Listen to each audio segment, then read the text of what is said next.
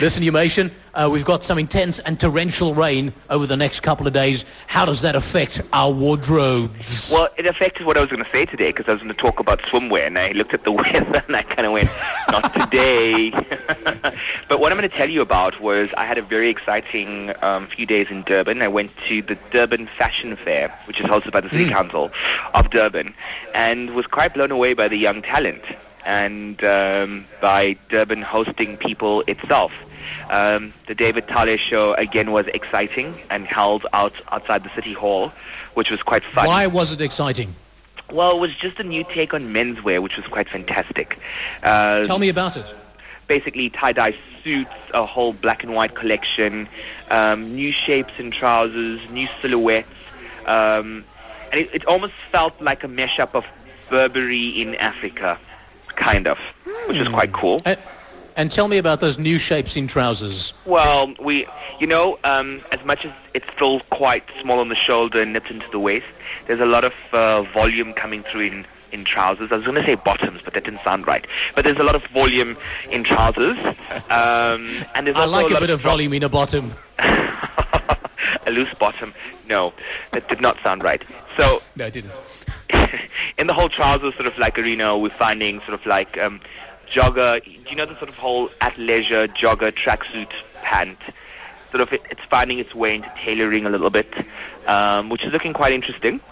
And also wider hemlines, the return of wider hemlines, which is going to be very cool. Now the new Mad Men series, they're moving off the sort of slim line to the body suits, and it's the whole era of the sort of like looser, baggier suits, sort of like Giorgio Armani back in the 80s.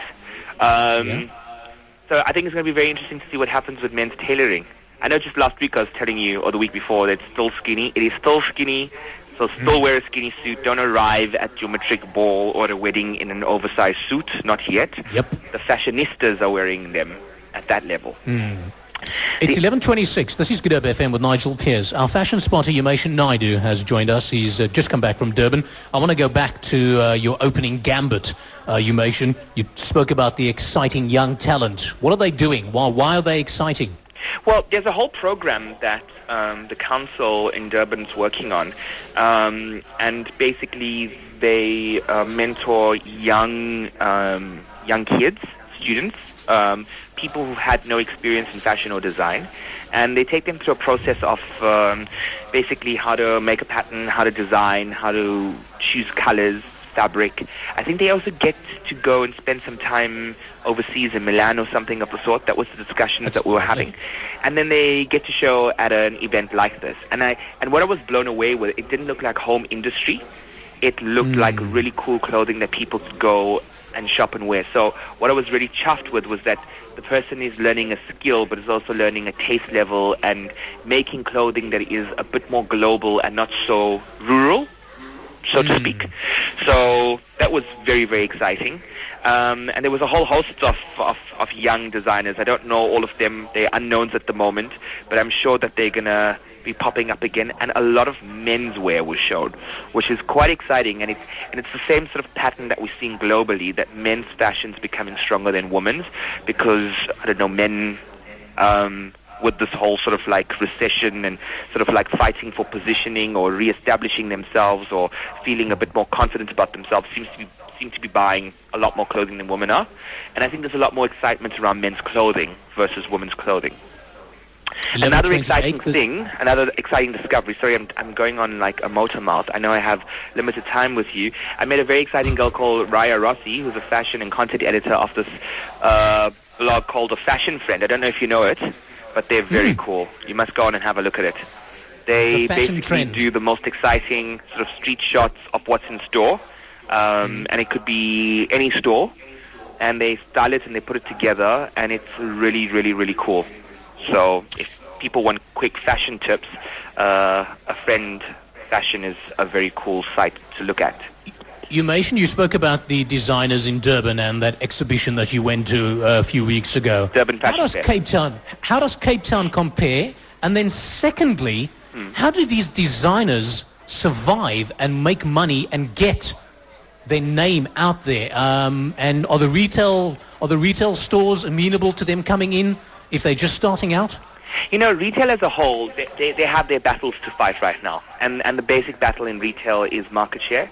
And basically just getting through the next 3 to 5 years, hanging on to what you have, offering the customer sort of fantastic deals. In saying that, there's a lot of collaborative efforts that I'm hearing of in the marketplace with big retailers using sort of like incubator sort of like projects like this to bring into store. I think that there will be a big possibility in the next 2 to 3 years of young designers supplying retail once they understand how they could get the sort of like whole production line going and how they could design, make, and supply versus just design, allowing the retailer to sort of like, find the sources to make.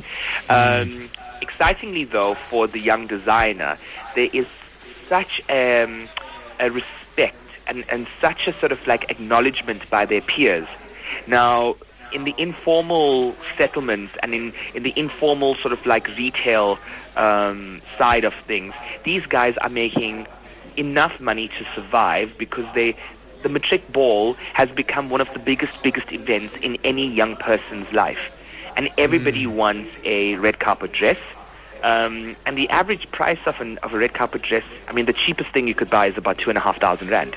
And that's not even anything glamorous. So people are spending and saving and using these sort of people to get the sort of fashion that they want.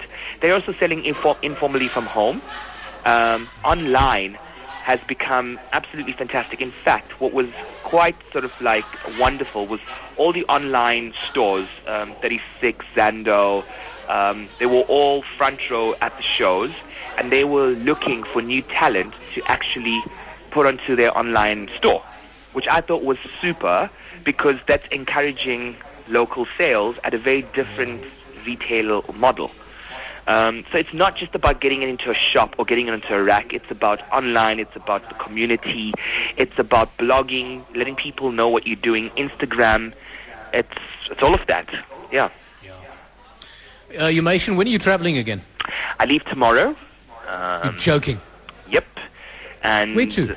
I'm gonna go to for business. I'm gonna go to Paris to a fair called PV. And then I'm going to do London and Helsinki. Helsinki? Yeah, it was Design Capital last year, and I'm quite curious to find out what they did, because, we've been also nominated as Design Capital, and there's lots of exciting projects that people are working on. So I wanted to go take a look and see what they're... So how long are you going for? I'll be back at the end of the month. End of the month? Yeah.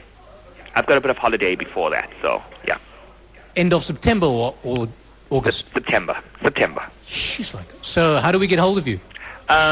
We'll mail each other, and then wherever I am, we'll do a little sort of like cool. Yeah, catch up. Yeah. Right.